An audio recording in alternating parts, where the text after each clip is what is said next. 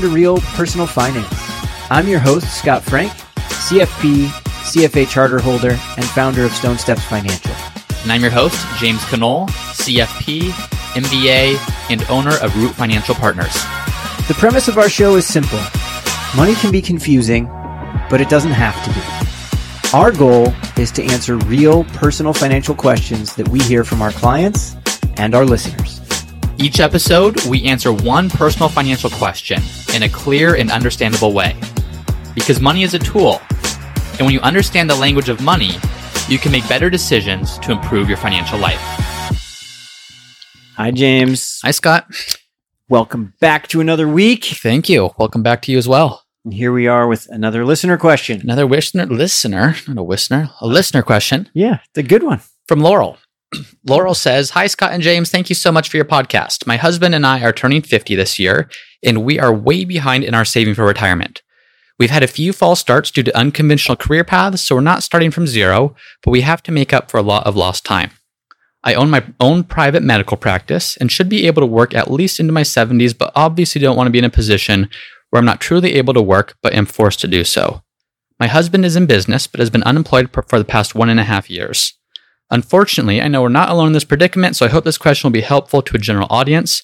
My question is, what can we do to make up for the fact that we don't have the time in the market to allow for the compounding interest to truly make its magic? In other words, how do we make up for lost time? I have a lot of cash sitting in savings, and I'm wondering how to make the most of that. I've already maxed out my individual 401k. We are very careful with the spending side of the equation, so looking for direction on the investing side. Invest aggressively. How so? Something else? ? Thank you again for your podcasts. I've learned so much." Well, thank you, Laurel, for that question. Yeah, absolutely. And yeah, everyone, what a great question, because it's rare. And I just want to say to Laurel, thank you for your question, but also it's pretty rare for us to run into someone who's like, "Hey, I've done everything perfectly." Yeah. Yeah, I'm perfectly conventional. Here I am. What do I keep doing? I just left college and started saving 15% of my salary from go. It's so rare. It's very rare. And so, first of all, Laurel, I think that less than telling you what to change, I think we want to offer a different perspective on where you are, because it's probably a better spot than you may think. Absolutely. Because like Scott said, there's not a quote unquote conventional career path that every single person takes. So this will be helpful to explore this from a different perspective. But yeah, extending yourself grace on you are where you are, and then allowing yourself to look at what can you do next. Mm-hmm. I just want to give a shout out to Laurel, because kudos to her. She's already doing things. Yeah. We already see it. So great work. But we'll definitely talk about later stage investing, what we can do. Well, let's make sure we touch on time value of money and whether it's still helpful. Mm-hmm. When I think of pretty much when anyone comes to work with us at Stone Steps, I always think that you have 4 things to invest in. You have time, money, energy, and talent. And Laurel has that, and her husband has that. And so I was thinking we could just look at it a little bit through that framework, right? Of how are they going to use their time, their energy, and their talent, and their money to build the life that they want, to make sure that they can reach financial freedom. Yeah. Does that sound good? Sounds great. Okay. So why don't we just start with that they're 50? Is that a problem? No, I don't think so either. I don't, not in the slightest, unless she wants to retire at 51. That would be a problem. Yeah. But no, 50. Well, it's not a problem because of what she said, I think. Yeah, she's willing to work into her 70s if she needs to. You are willing. Yes, you are willing to look at your time horizon and adjust that as needed. And we're going to make the assumption that because you said you maxed out an individual 401k, and because the type of business that you're in, you have a medical practice, probably makes higher than the standard average American salary. Yes. Which the standard American household makes like about $60,000 a year. Correct. So where do you want to go with that? There's a few different levers that we can look at that can be adjusted based upon a later start or an unconventional start. Where do you want to dive in first? First, I just want to address the time in the market. If you're 50 and you're going to work until you're 70, you still have 20 years that stocks can be working for you. Yeah. So while, of course, yeah, it'd be nice if I would have done that for the first, 20 or 30 years. Well, if you didn't, that's okay. Mm-hmm. But right now, you can still let money work for you. And if you retire at 70, we see that the longevity keeps increasing, we keep living longer. You could easily live to 90, another 20 years. So there could be 40 years of financial life left here. Yeah. Plenty of time to be investing and letting markets work for us. Yeah, absolutely. That is certainly a long enough time horizon to let money do its thing and compounding growth do its thing. I don't think that's an issue at all. Now, you mentioned something that I'm going to then tie back into your 4 things you can invest in. We talked about the fact that the average American salary is $60,000. Well, yeah. That means nothing, obviously, to Laurel or to you or me or to anyone, because no one's the exact average American person. But just as a starting point, if you're taking the conventional route, let's say that you as a household bring in $60,000, and let's say you do the conventional thing, which is I'm going to save 10% of my money to retirement, and let's say that you start at 30, which is you'd say, okay, that's a good age to start in many cases. Well, if you do that, so if you save $6,000 per year to a 401k or IRA or whatever it is, after 10 years, if you get 8% growth on your money, you have about $87,000 in your investment account after doing that for 10 years. After doing it for 20 years, you have about $275,000 in your bank account. After 30 years, you have about $680,000. And after 40 years, you have about $1.5 million. Yeah. So that would take you up until age 70 if you started at 30. Mm-hmm. Now, Laurel, we're looking at this. You said you maxed out your individual 401k, which is significantly more than $6,000 per year. Yep. You have a high income, it looks like. It sounds like you're doing a good job of living within your means. So I don't know exactly how much you're saving, but we just ran this and said, okay, what if you saved $80,000 per year, which is an amount that is higher than most people can save. But if you could, well, after 10 years, you have about $1.1 million in your portfolio. In fact, if we go back to the average person with a $60,000 salary, after 10 years in the market, so then the market worked for you, you had $87,000 in your portfolio. Mm-hmm.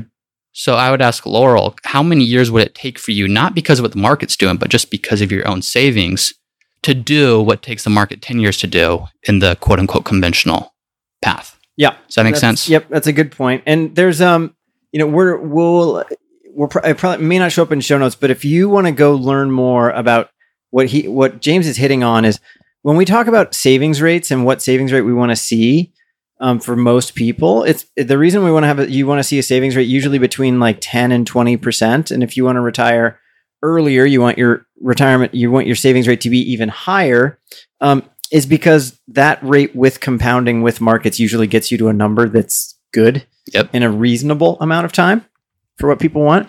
There's JP Morgan has wonderful slides on this. It's called A Guide to Retirement, where they go and look through different income brackets as well as different savings rates based on age and assuming you have no assets and like what would you need to be saving. And it lends itself to James's point that the further along you are, the closer you are to retirement, for you to get to whatever your, somewhat of a safe number is going to be, you're going to have to save more.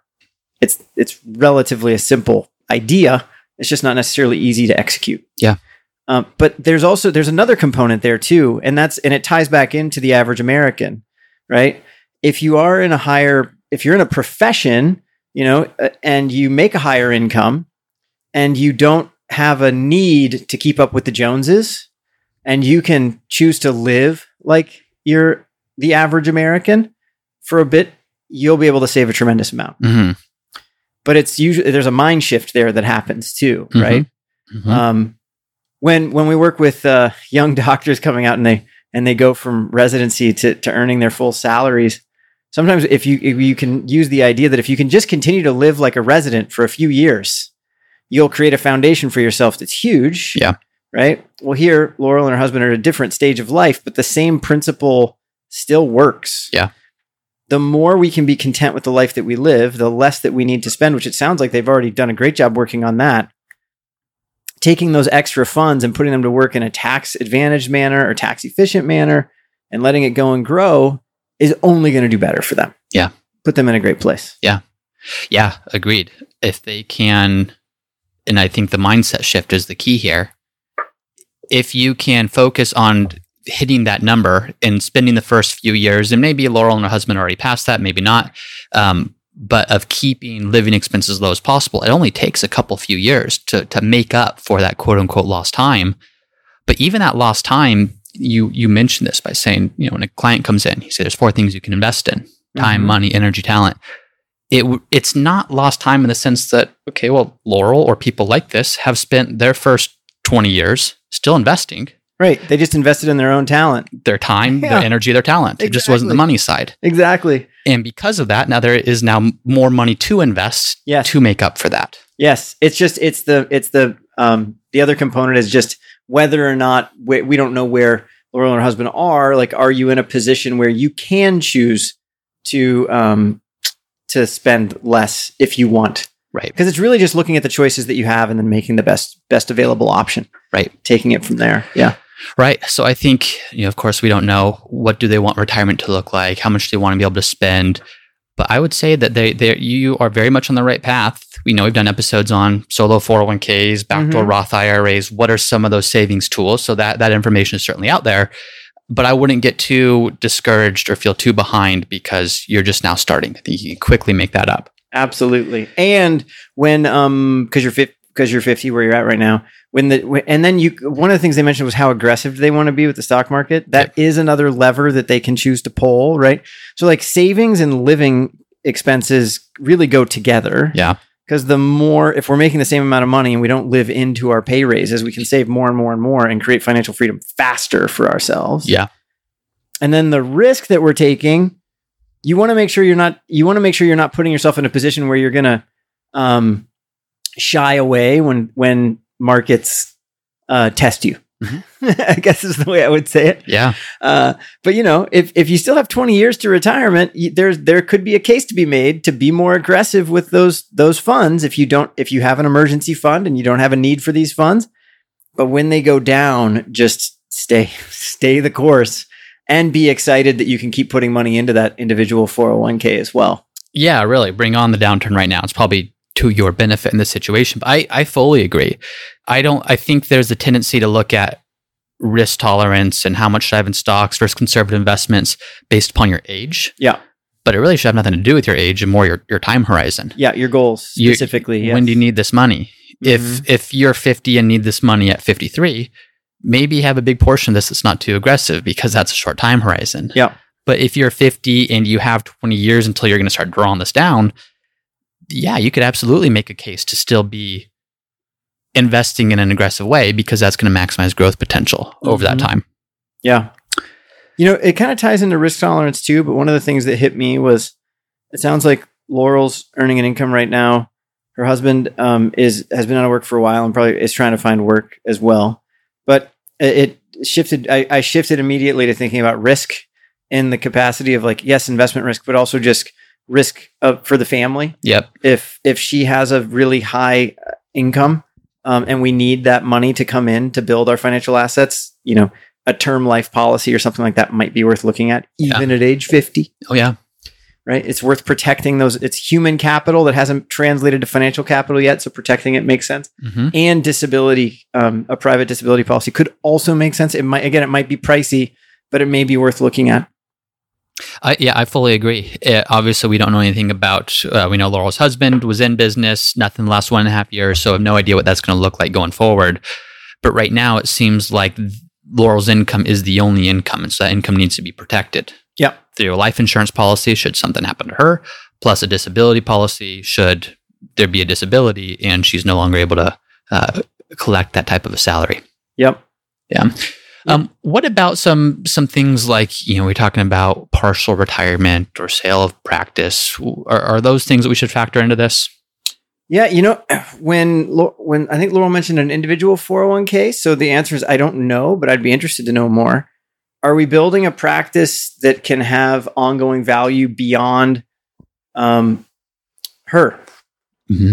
Oftentimes, like some practices and some businesses are designed to do that and others aren't. Yeah. So the value could be the income that she's generating now, and it's not really an ongoing business that you can sell. Right. Or it may be an ongoing business that you can sell. And if that's the case, it may be worth also investing in the business to help grow the business to make it a saleable thing. Yeah. That can also be really valuable. Yeah. Like you're saying, if the business is Laurel and the time she spends serving patients, there's probably not any value to sell the business because it's just her time. And when she retires, it's done. But if there is a business that usually typically has other employees and other factors to it, then a lot of times people get so focused on what's in my 401k and what's in my savings and investments, and they kind of neglect to look at their business as an asset too. So I'm not sure if this is the case with Laurel. We were discussing if it's just Laurel, probably not the case. But if this grows into a business, well, then that's a way to really make up for a significant amount of quote unquote lost time because you now have a business that's worth an amount that could replace 401k savings for all those years. Exactly. Yep. Absolutely. I think another thing to bring up when we're talking about business is shifting to her husband and talent. I'm sure he's talented at what he did, whatever that is. And one of the things to be mindful of would be looking at time, money, energy, and talent, knowing that you have time left to do something in a career. Do we want to do a career shift and move into something else? I think it can be challenging to extend yourself grace, that it's okay to go try something new. It's also okay to move laterally or even move down a peg to move back up again. And we don't know anything about this specific case, but just figuring out what do you want life to look like and then go finding the network and the people and the talents and the skills that you have to go do that. Yep. Versus maybe you've had one job and you feel like you have to find that job again. Yeah. There's so much time left to invest in yourself and find things that you love to do. Absolutely. And the other thing is, like, if we're already making enough now as a family and one of you goes and makes less than you used to make, but is still contributing, it's a huge help to the family reaching financial freedom. Yep. It's all extra. It could all be banked away. It could all be catch up. Or it could be used for like the things that we want to be doing in life, where maybe we cut so far to the bone because things were really tough right now. Yeah. And then we need to get that savings rate up. But now we're going to go make an extra X number of dollars a year. And that's going to be used for all of the family vacations and planning of, I didn't see if they had kids or not, planning future weddings and like, what are all the things we want to be doing? Yeah. Well, that can be used to bring life to your life. Yep. Yeah. I fully agree. Whether it brings extra savings or it brings the balance to enjoy the here and now. Yeah. It absolutely contributes, even if it's seemingly a lesser position than what happened before or what it was like before. Cool. Well, just some takeaways for Laurel or takeaways for people in similar situations where it's unconventional or they feel as if they've gotten a late start.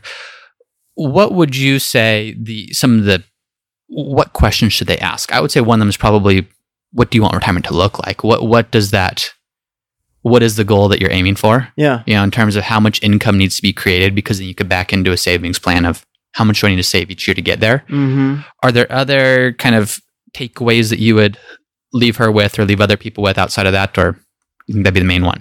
Well, I think the simplest version is just know that of your annual income, your money is going to go to savings, it's going to go to living, it's going to go to taxes, and it's going to go to any debt payments. Know what those numbers are, and then you want to be looking at how to increase your savings rate. So one of the ways you can do that is to look at, is there any way you can increase your income? We've kind of talked about that a little bit, right? Not only for Laurel, but for the family. We just talked about that. Another thing to remember is a lot of people think like there's this number you have to hit, but there's things we haven't touched upon. As you've already earned some income to a point where you have some type of Social Security benefit. That will eventually be a benefit for you too at the age of 50, more than likely. So you probably won't, what you think you need versus what you actually need could be two different things. Yep. And what I mean by that is like just maybe you need, I'm just going to make up a number. Maybe you need $80,000 a year to live on, but because the husband and wife have earned so much income at the age of 70, they'll make like, I don't know, 45,000 of Social Security. Well, now we need to replace 35 grand. We don't need to replace 80. Right. So it's not nearly as scary, but it can feel scary. Still, having that higher savings rate is just going to help you make a stronger foundation now and grow. But I think the other thing, I don't know if we actually mentioned it, if you enjoy work that you do, if you can have a really high savings rate now, you'll eventually get to the point where it'll be okay to take your foot off the gas. Yeah. And maybe you want to keep practicing, but you'll end up practicing 2 days a week, not 5 days a week. Mm-hmm.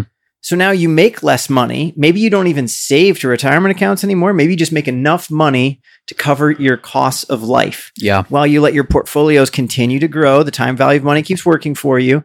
You keep delaying Social Security, which is that we get that extra 8% per year past our full retirement age.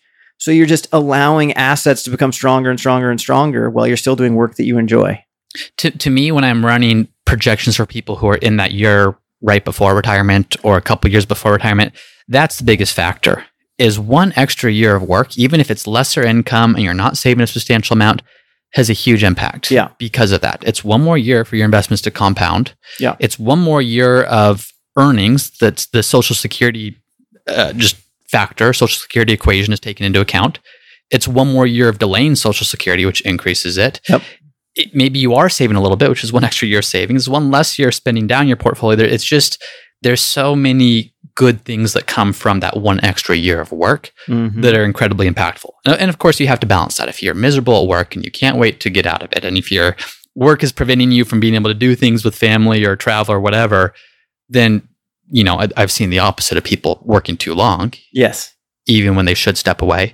But know that one extra year of work has a huge impact by the time that you get into your 60s, mid 60s and beyond, that takes the place of a lot of savings. Absolutely. Yeah. Cool. Well, anything else you would add to this? I think that's it for now, but I hope it was helpful. I know we had to keep it really high level, but you can do this. we believe in you. Yeah, and not like you need to dig yourself out. You can do this, and it's just going to take a long time. But like you're probably in a better spot than you even realize. Yeah, just as it stands today. Just look at it from a different standpoint, and you'll probably just be just fine. Absolutely. Cool. Thanks, Scott. Thank you. Thank you for listening to another episode of the Real Personal Finance Podcast. If you're enjoying the show, please subscribe and let us know by leaving a 5-star review. And if you have a question that you'd like for us to answer, then head over to the Real Personal Finance website at realpersonalfinance.co. And there's a section on the bottom of each page there where you can submit your question for us to answer in a future episode. Thanks again for listening, and we'll see you next time. This podcast is for informational and entertainment purposes only and should not be relied upon for a basis for investment decision. This podcast is not engaged in rendering legal, financial, or other professional services.